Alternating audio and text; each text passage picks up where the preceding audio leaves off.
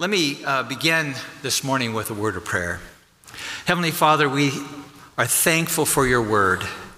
We're thankful for the opportunity to hear it preached week by week. Father, we pray that as we open up the text this morning, that we will, by your grace, understand it and apply it to our lives. We pray in Christ's name, amen. Well, our passage this morning is from 2 Timothy chapter 2, verses 1 to 7. I asked Micah if there's anything specific he'd like me to address, and he said, just not the Gospels, because he's been going through that for probably years. I don't know when he started. So we're looking at this little book, 2 Timothy, this morning, that was written to a faithful trainee of Paul's, Timothy. And it's the second letter that he has written to him. The first was to give Timothy some direction in his ministry as a pastor. And it's still a treasured book for pastors today.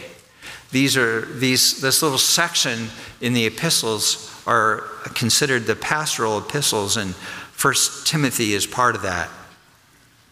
His second letter to Timothy, though, is more direct. It's not as general. And make no mistake, Paul chose Timothy because he was strong, yet for his ministry in Ephesus, where he's ministering, he needed strengthening. Paul figured that Timothy was the right man for the ministry in this church, yet he needed a little help at this point of time in his ministry. Now let me draw an illustration here. Steel is a very strong material used in constructing buildings and bridges. We're all familiar with it. And yet it begins as iron. Once iron is made into steel, it is stronger than mere iron. But even ordinary steel can be made stronger and harder so that it will bear even more weight. And they make it stronger by following a few steps. They add carbon to steel, and then they treat it with very, very high heat. Then they cool it down quickly, and finally, they temper it. And the end result is that steel that began strong is now even stronger. And that is what Paul is doing here with Timothy. He is giving him the ingredients and the process to get stronger. So let's look in this passage and see how he does it this morning. So our first point is the command to be strengthened. And in this section, there's two different points. One of them is strengthened by grace. So first, notice the affectionate way that he frames these comments, and that is, my child. In fact, let me read these 7 verses to you as we get started. 2 Timothy 2, verse 1. You then, my child, be strengthened by the grace that is in Christ Jesus, and what you have heard from me in the presence of many witnesses, entrust to faithful men who will be able to teach others also. Share in suffering as a good soldier of Christ Jesus. No soldier gets entangled in civilian pursuits, since his aim is to please the one who enlisted him. An athlete is not crowned unless he competes according to the rules. It is the hardworking farmer who ought to have the first share of the crops. Think over what I say, for the Lord will give you understanding in everything. So going back to verse 1, we see where Paul begins, you then, my child. In what sense was Timothy his child? He wasn't his biological father. He was not his spiritual father in the sense that he led him to God. Turn to Acts chapter 16 just for a moment. The first 3 verses of Acts 16 show us this encounter between Paul and Timothy, where Paul meets him. 16:1, Paul came also to Derbe and to Lystra. A disciple was there named Timothy, the son of a Jewish woman who was a believer, but his father was a Greek. He was well spoken of by the brothers at Lystra and Iconium. Paul wanted Timothy to accompany him, and he took him and circumcised him because of the Jews who were in those places, for they all knew his father was a Greek. So Timothy was already well spoken of. He had already been given a spiritual heritage from his mother's side. And so Paul enters his life at this point, and he gave him more accurate instruction concerning Christ. So he was a father in the sense that Paul took him in and provided what a father should give. That is, care, protection, nourishment, and guidance. He became a constant companion of Paul's, and then at a certain point, Paul would assign him to certain places. So Timothy was a trusted protege of Paul's. If you look in 1 Timothy, so going back to the Timothys again, let me go to 1 Timothy chapter 1, verse 2. Paul here also addresses Timothy, my true child in the faith. So this verbiage, or using this word as a child of Timothy, he was a grown man, young man, but he was grown, showed how much Paul cared for him and worked for Timothy's spiritual success. He wanted him to be successful spiritually, a successful minister. So Paul gives this command to one he loves, and Timothy would have been assured of this with his reading, my child. Remember, this was originally a letter to Timothy. So Paul begins this chapter of 2 Timothy 2 with the command to be strengthened by the grace that is in Christ Jesus. He was to be strengthened. He tells Timothy that he needs to be stronger. We assume that Timothy isn't offended by this. Paul is caring for him like a father. But this command doesn't come out of nowhere. If we look to 2 Timothy chapter 1, you can see how this is the occasion. This is the reason that Paul wrote this letter to Timothy. It seems that Timothy is not as bold in his ministry as he needed to be, and he faced some challenges where he is ministers. It's not that he is weak or that he's been a failure, but that he needed some encouragement to grow stronger. The evidence is found throughout the letter, but here are the primary markers in chapter 1. So look in verse 5, 2 Timothy 1:5. He reminds Timothy of his spiritual heritage that had come through his grandmother Lois and his mother Eunice. They're actually named there. Pretty unique thing in Scripture to see such close identification, whom Paul knew because Paul met him at Timothy's house. So this was a rare gift bestowed upon Timothy, this spiritual heritage coming not only from his mom, but his grandmother as well. So it wasn't as though he was a first-generation God-fearer. He had learned from his mother and his grandmother. And then in verse 6, Paul connects his next statement with his spiritual heritage. He says, for this reason. And he tells him to fan into flame the gift of God. Picture a fire that's smoking, it's got heat, but there's no flame. What does it need to get hot? Well, it needs someone, in a physical sense, to fan it or blow oxygen into it and then add more fuel to the fire.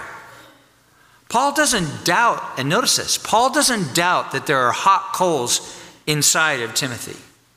He just wants him to get hot again.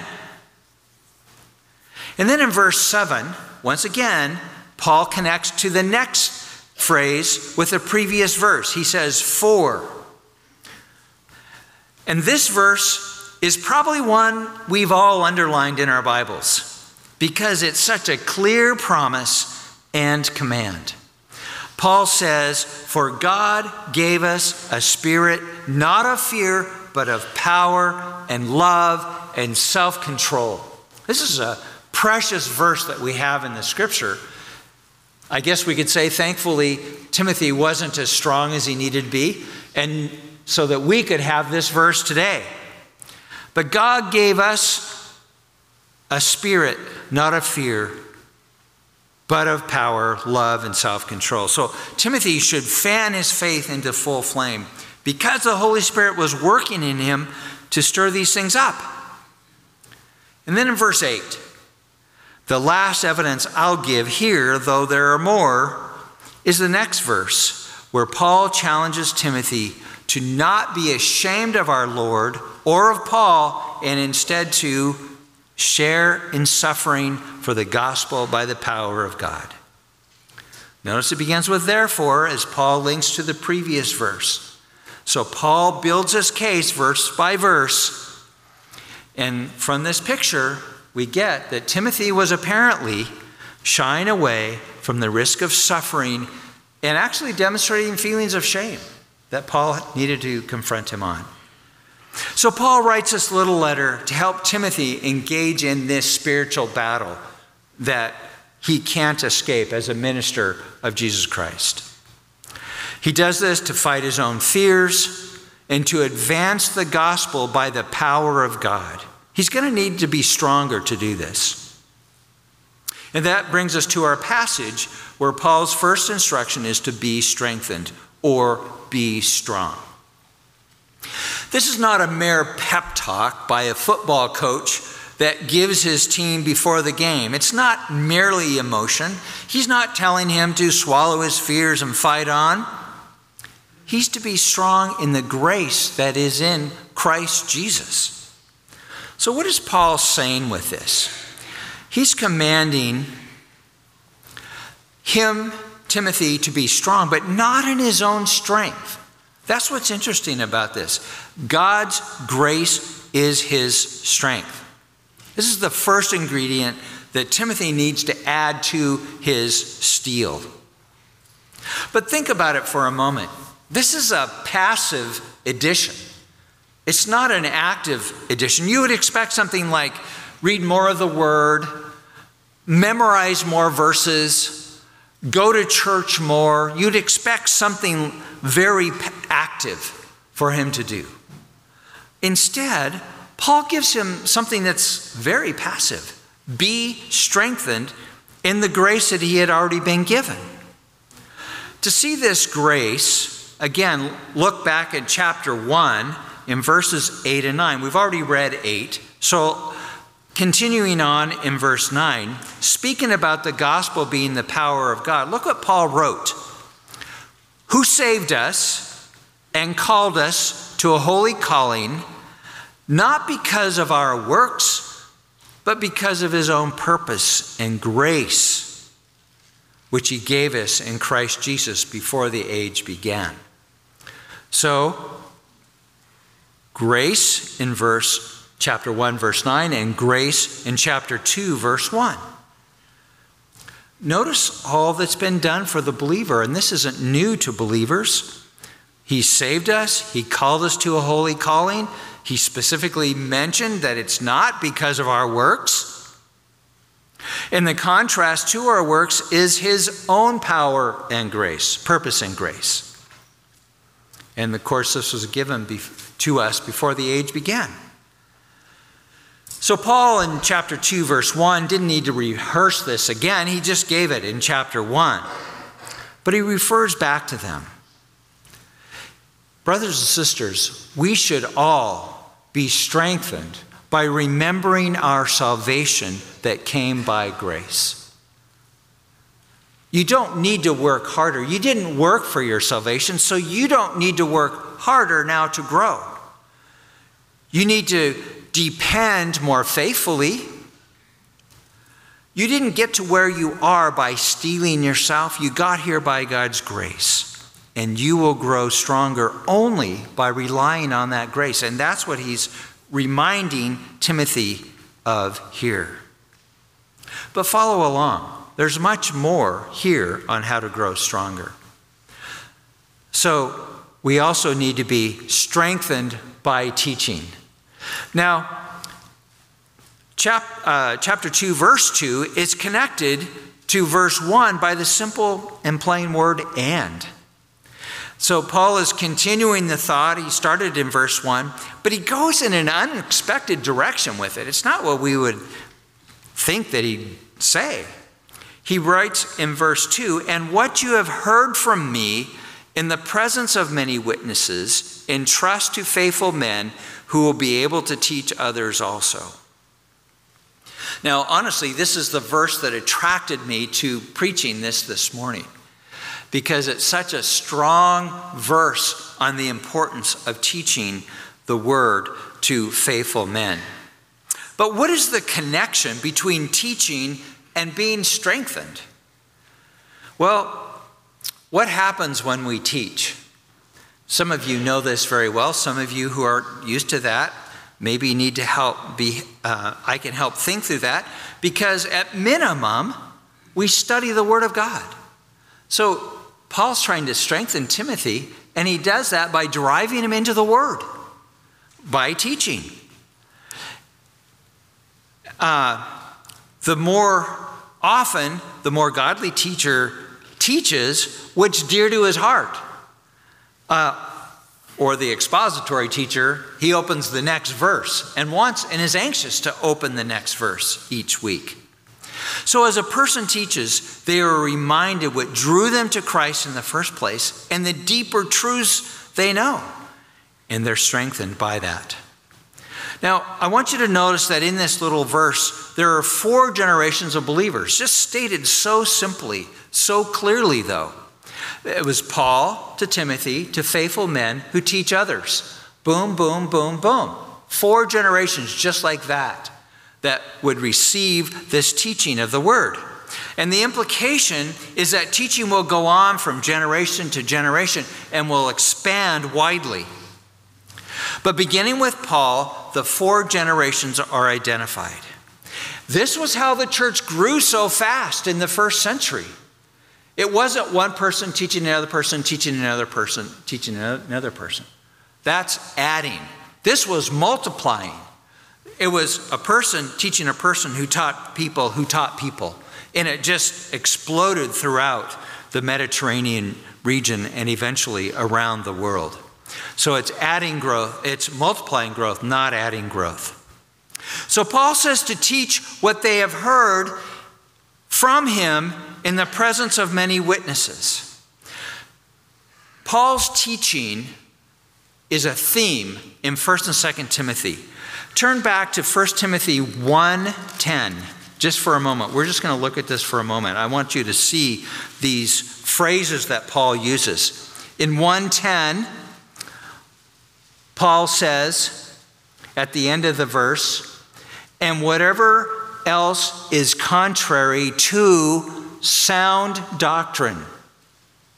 He's saying what isn't right and what is not in alignment with sound doctrine. Look in 1 Timothy 4, verse 6.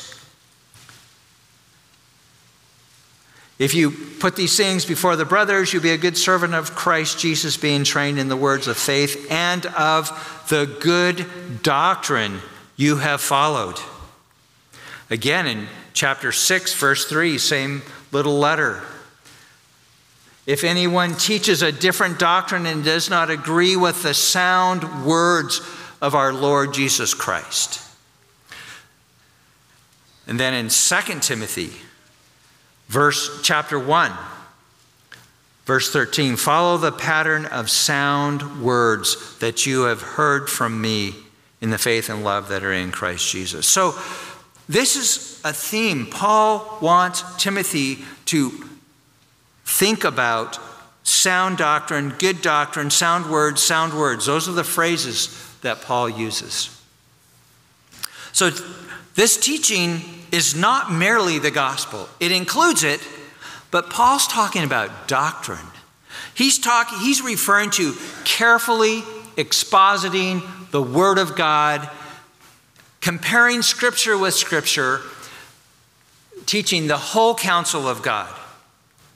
It is in-depth teaching of the Bible. Paul had taught the Word of God not just to Timothy, but in the presence of witnesses. So Paul is referring to the many sermons and lessons that he had taught Timothy, going back to when they first met in Acts chapter 16. How many was this? We have no idea. It's innumerable. How many times had they interacted on the Word of God, or Paul taught groups of people? Many of these lessons would have been one-on-one, but many would have been with brothers and sisters and in crowds, such as Acts 20, verse 4. But these truths were to be entrusted to faithful men.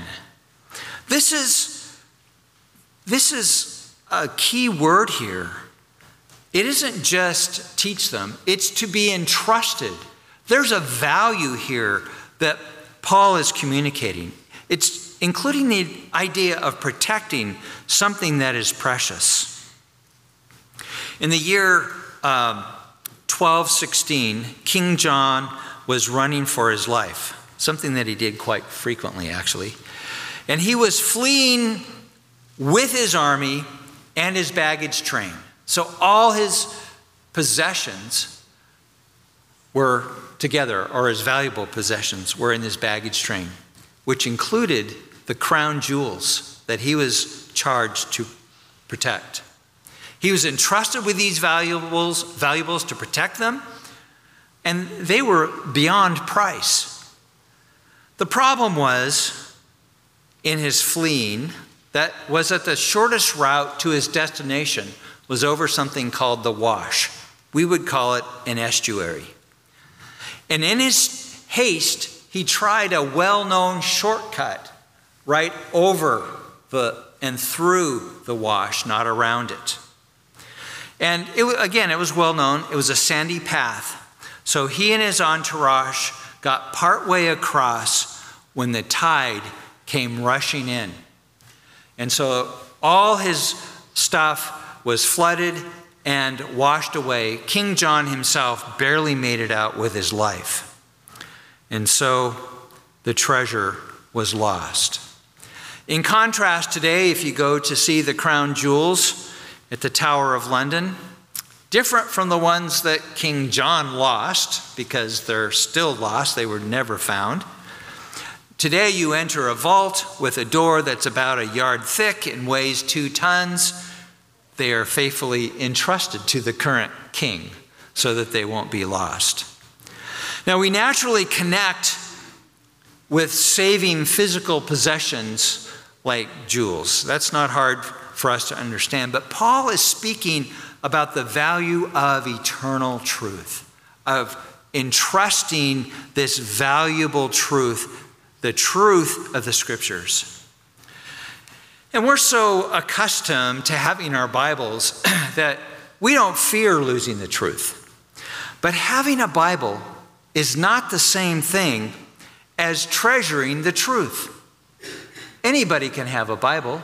You can go to your motel room and find a Bible, but that doesn't mean it's treasured.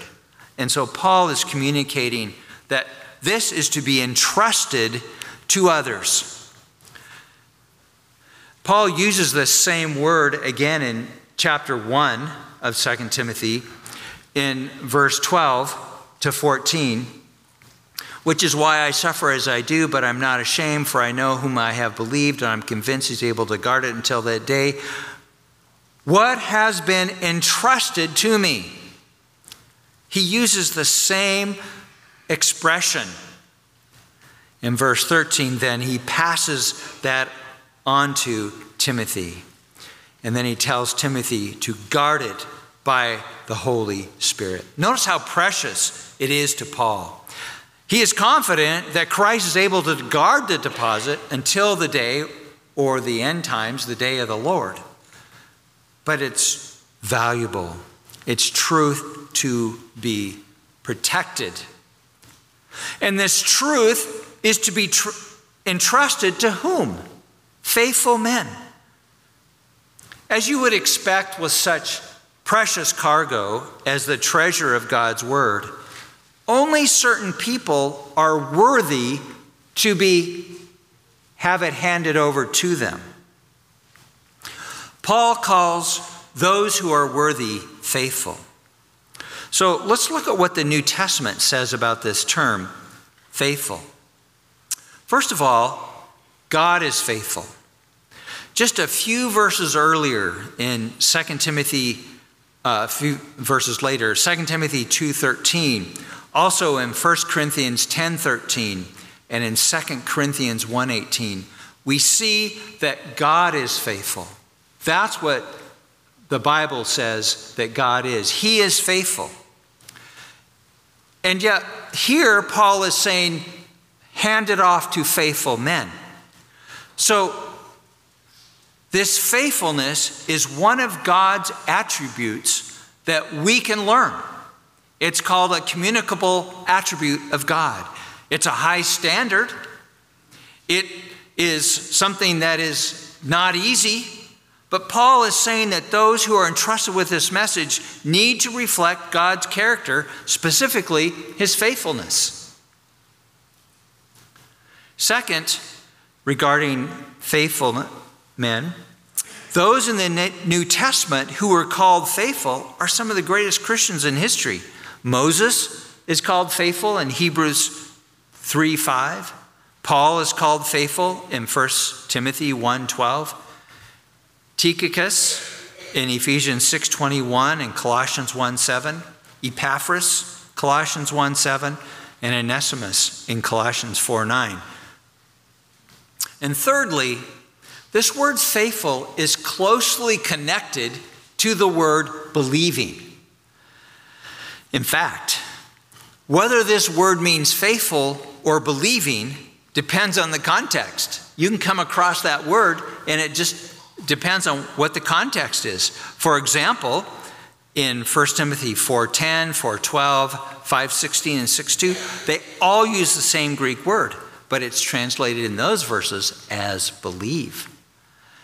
And so, faithful men are those who are believers, who are steady in their faith and character, and who reflect the faithfulness of God.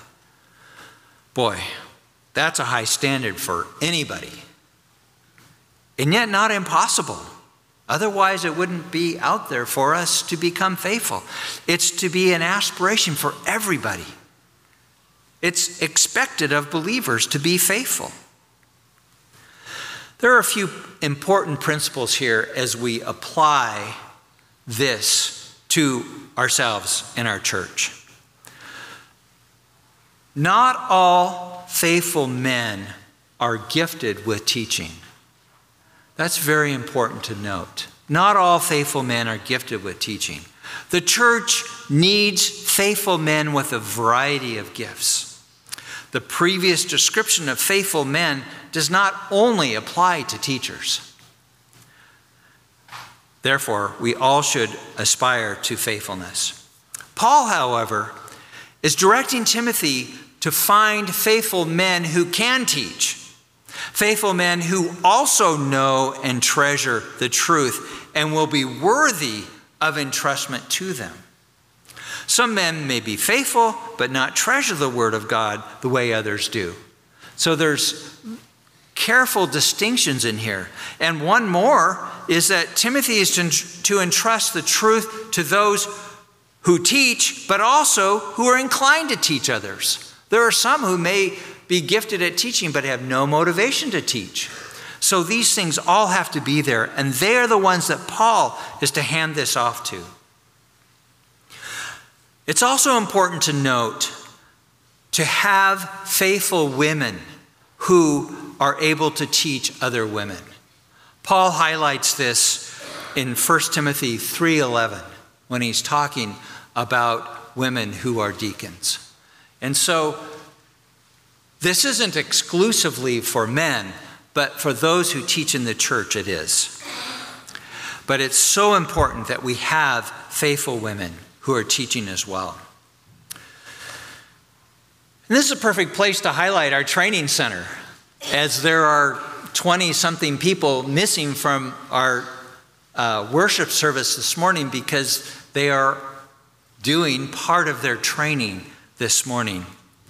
I'm in the TC Prep class this year, and the first week we were all asked, why are we there?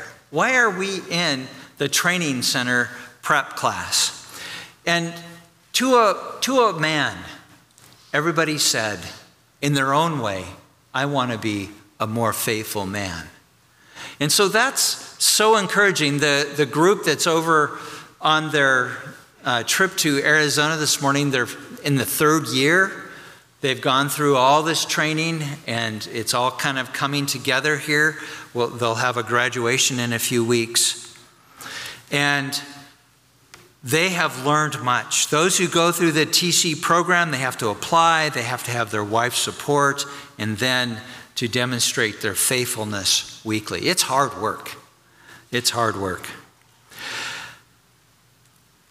They're not just taught to teach, because not all are gifted to teach, even those in training center. But they're all trained and equipped to minister in one way or the other. So this program is part of how FBC fulfills this passage. But is this happening anywhere else at FBC? Yes, it's happening all over the place. In homes, between husbands and wives, parents and children, in Sunday school, and in Awana. There's formal education at home with homeschools or co-ops. There's Foothill Christian Academy. There's equipping hour on Sunday morning. There's small groups. It's happening everywhere, teaching other people. And it's important that we all see our role in this verse, not necessarily people who stand up and teach. This is a ministerial charge to Timothy as a minister, and it applies directly to every church and every pastor, and so we shouldn't miss this. This is the standard of accountability that all pastors should be held to. That is, entrusting the word to other believers. However, it's also a charge to all believers to teach the scriptures to those under our care and in our sphere. John MacArthur writes this: every Christian has such a responsibility for any brother or sister in Christ whom he has opportunity to disciple, even briefly.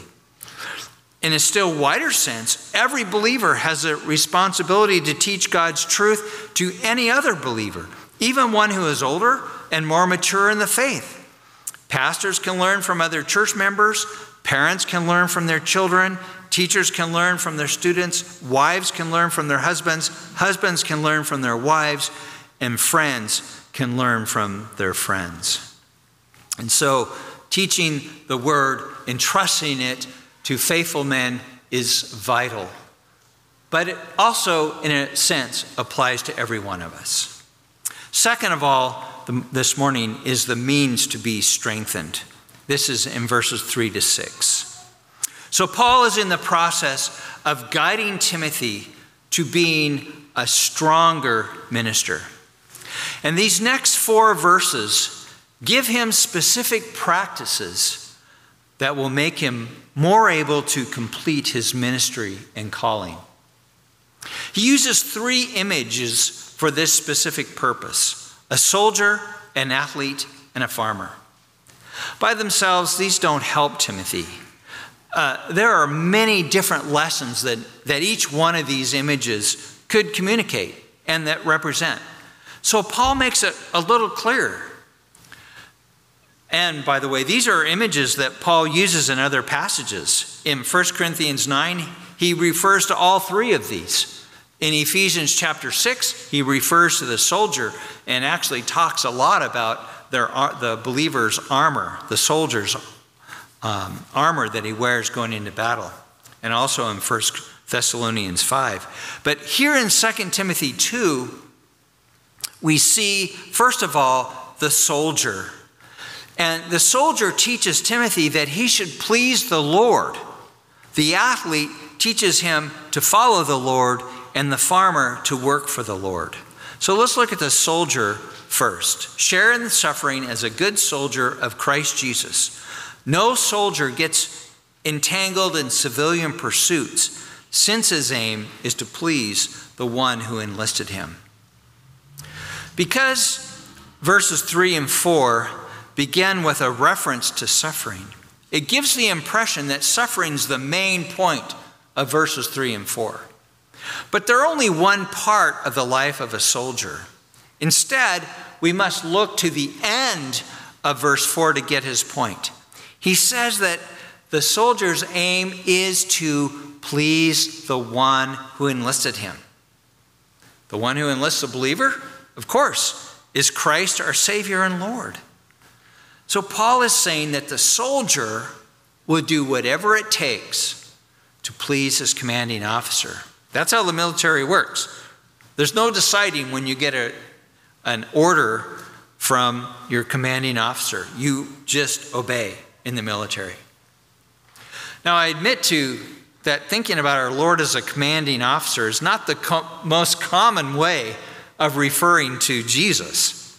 Yet, it's Paul here who writes a good soldier of Christ Jesus in verse 3. There are some here this morning who think of Christ as only someone to help you, or as your rock to protect you, or maybe an inspiration on how to live better. These are accurate, they're not wrong, but they're not enough. Christ is much more than that. A genuine follower of Christ forsakes self-reliance, confesses his sin, and trusts entirely on the grace of Christ, as we saw in verse 1. We must make Jesus Christ the one we will follow even when it goes against culture, even when it hurts, even when it's difficult. And we do it because he is our commanding officer. He is the one we have committed to follow. We'll come back to pleasing the commander and officer in just a moment, but first, let's consider the suffering aspect of the soldier.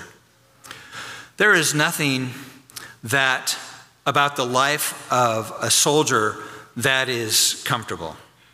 It begins with boot camp, and it goes on with intense training. It goes on to carrying heavy backpacks on long hikes, and then endless drills. It just goes on and on.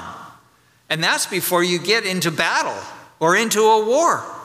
Once you're in the war, the soldier can expect to be deprived of all comforts, enduring harsh weather while living outside, including and up to severe injury and death. So suffering is not the same for every soldier, yet all can expect it. And Paul mentions suffering because it's usually part of a soldier's life. So what's the connection that Paul is making with the Christian? Well, it's obviously he's saying that Christians who are in the battle will experience suffering of some sort. And Paul summarizes his own suffering experiences in a couple of different passages. 2 Corinthians 6, 4 and 5, but as servants of God, we commend ourselves in every way by great endurance in afflictions, hardships, calamities, beatings, imprisonments, riots, labors, sleepless nights, hunger. And then in chapter 11, he gets more specific of 2 Corinthians. Are they servants of Christ? I'm a better one. I'm talking like a madman with far greater labors, far more imprisonments, with countless beatings and often near death. 5 times I received at the hands of Jews the 40 lashes, less one. 3 times I was beaten with rods. Once I was stoned. 3 times I was shipwrecked. A night and day I was adrift at sea on frequent journeys, in danger from rivers, danger from robbers, danger from my own people, danger from Gentiles, danger in the city, danger in the wilderness, danger at sea, danger from false brothers, in toil and hardship, through many a sleepless night, in hunger and thirst, often without food, in cold and exposure. And then in verse 33, he says, at Damascus, the governor under King Aretas was guarding the city of Damascus in order to seize me, but I was let down in a basket through a window in the wall and escaped his hands. That's all kinds of suffering from Paul. It was intense, and it was showing that he led by example, not just by words.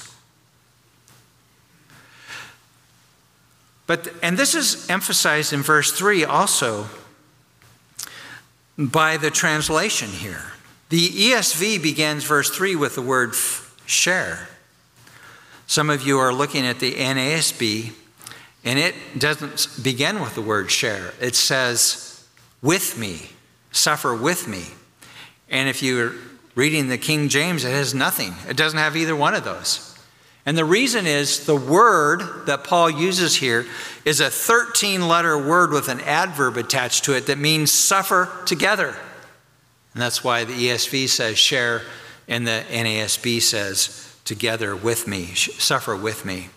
So in a sense, what Paul is giving us is that our suffering is part of our shared Christian experience. And enduring suffering will make Timothy stronger. That's what this point's about. While Christians in the United States have historically not had to suffer for their faith, it has happened.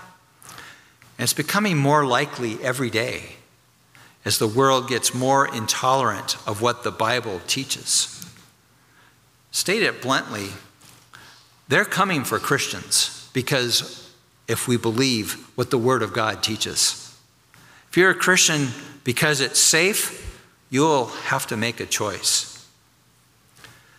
Now back to the soldier who works to please his commanding officer. This is one of the means that Paul uses to make Timothy stronger. He needs to add to his character wholehearted service to the Lord to please him.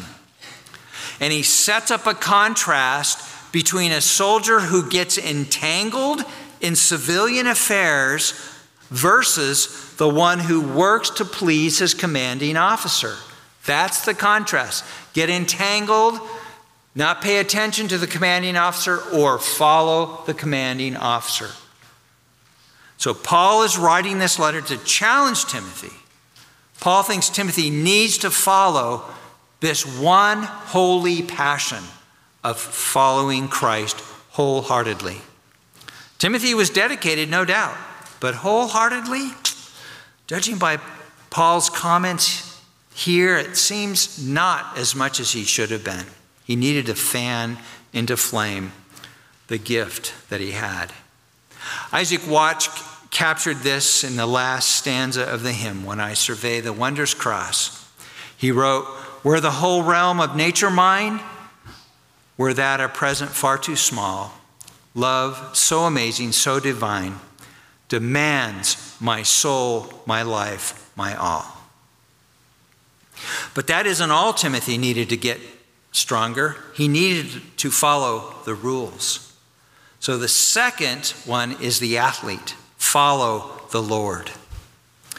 An athlete, Paul writes, an athlete is not crowned unless he competes according to the rules. Is this hinting that Timothy was not following the rules? No. Just like his dedication was good, but not wholehearted, he was following the rules mostly, but perhaps not as zealously as he ought. Again, Paul is not writing this because Timothy is doing so well, but because he's missing the mark a little. What does following the rules in this context mean? Well, Paul is recalling the Greek games that the Roman culture, the Roman citizens would have been well aware of. And so he's recalling these games. And he's not reminding them that athletes compete against other athletes. He's not reminding them that anything about their training or their qualifications. He's got one point. That is, Timothy, follow the rules. And what are the rules for Timothy? All that's included in the Word of God. Those Those are the rules he's to follow. He is to pursue the truth in the Scriptures. These are the only words, the only rules that matter for the minister of God. In a sense, it's kind of an extension of the previous point, isn't it? Get serious, Timothy. He needs to wholeheartedly work to please the Lord, which includes knowing the Word of God so that he can live and minister the way that God wants him to. If he's going to follow the Lord, he must know the Scriptures and know them well. And this will make Timothy immeasurably stronger. And this is where many ministers go wrong today. They are seeking to be creative in their ministry instead of being faithful to the Word of God.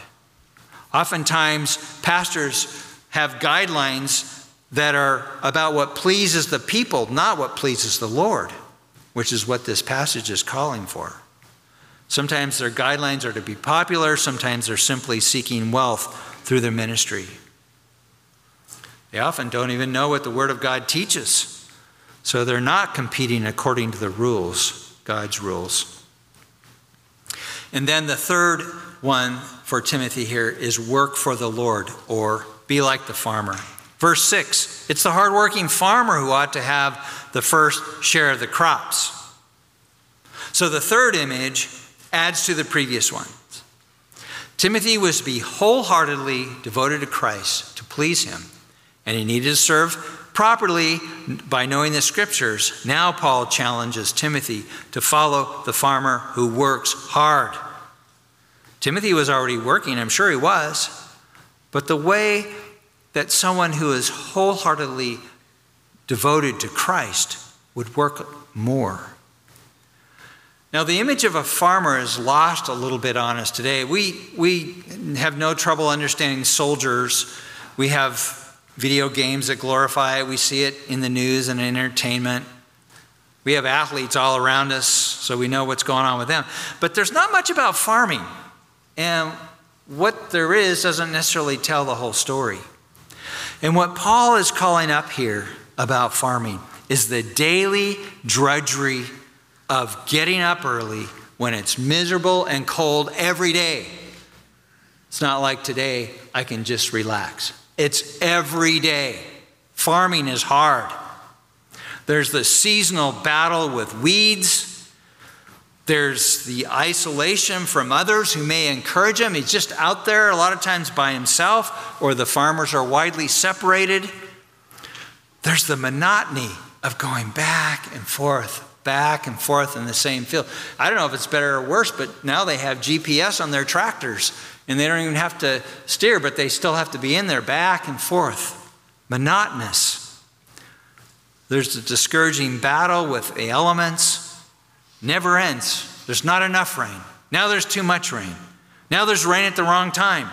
Now there's too much sun. Now there's not enough sun. It just goes on. And all these hardships have nothing to motivate you except future harvests. And that's what Paul highlights.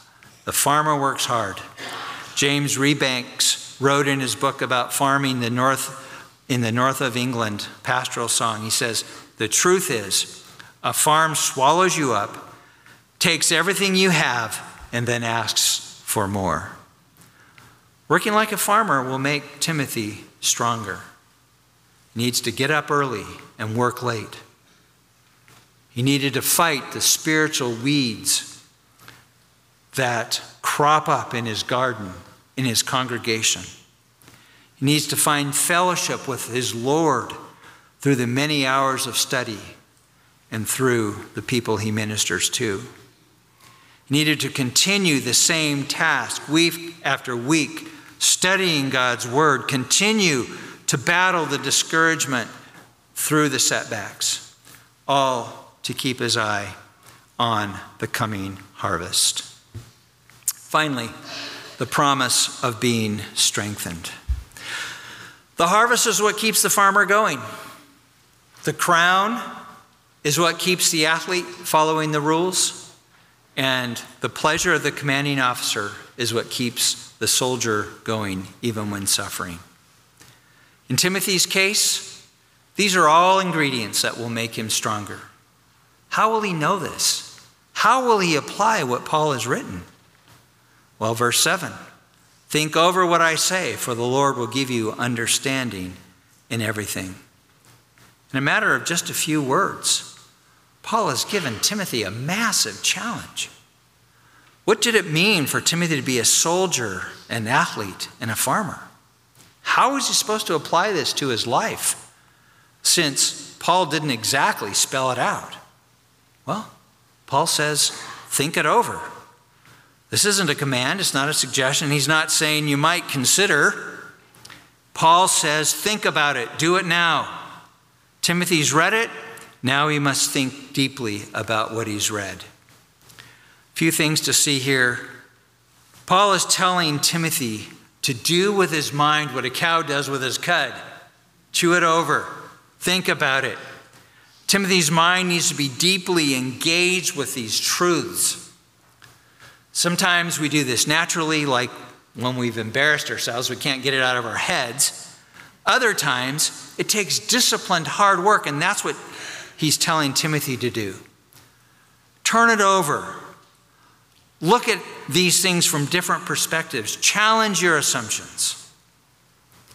Second, though this is an active project that Timothy's to do, notice that it isn't his brilliance that Paul is trying to engage. If Timothy is faithful to think, the Lord will give understanding. It's fascinating. Once again, we come up against God's work working together with man's work. Timothy's to think, and God will illumine his mind. Not one or the other. When Timothy is faithful, God is faithful. We see this in 2 Timothy 2:11-13. Jesus made this same promise in his upper room discourse in both John 14:26 and in 13. When the Spirit of truth comes, he will guide you into all truth. Paul is recalling those words of Christ. And then thirdly, this verse ends with, in everything. Timothy's understanding of this passage will be what he needs to know. It will be comprehensive. Isn't that a great promise to Timothy? You will know what you need to know when you meditate on this passage. Well, these are all the ingredients that Timothy needed to add in order to be strengthened. This whole little letter to Timothy is addressing this principle, but especially so in chapter 2, verses 1-7. Well, it's been obvious throughout this passage that Paul is addressing Christians, those who have given their heart entirely to following Christ. If you can't say that about yourself, but God is prompting you to follow him, I encourage you to talk to either myself or Ivan, who's up here earlier, or a faithful believer who you know that can help lead you into this truth of trusting in Christ to be a believer and a faithful follower with him. As the musicians come up, bow with me in prayer. Heavenly Father, we thank you that we can joyfully look in your word and apply it to our lives. Father, we know that what has been taught here in this passage to Timothy applies to us, applies to our church. And Father, we pray that we'd be able to faithfully, without compromise, understand your word, that we would seek to be faithful, and that in our spheres of our influence, that we would continue to teach, to be faithful to your word. And even as we look at your word and we see things we've never seen before, we pray for your grace in that. We pray in Christ's name. Amen.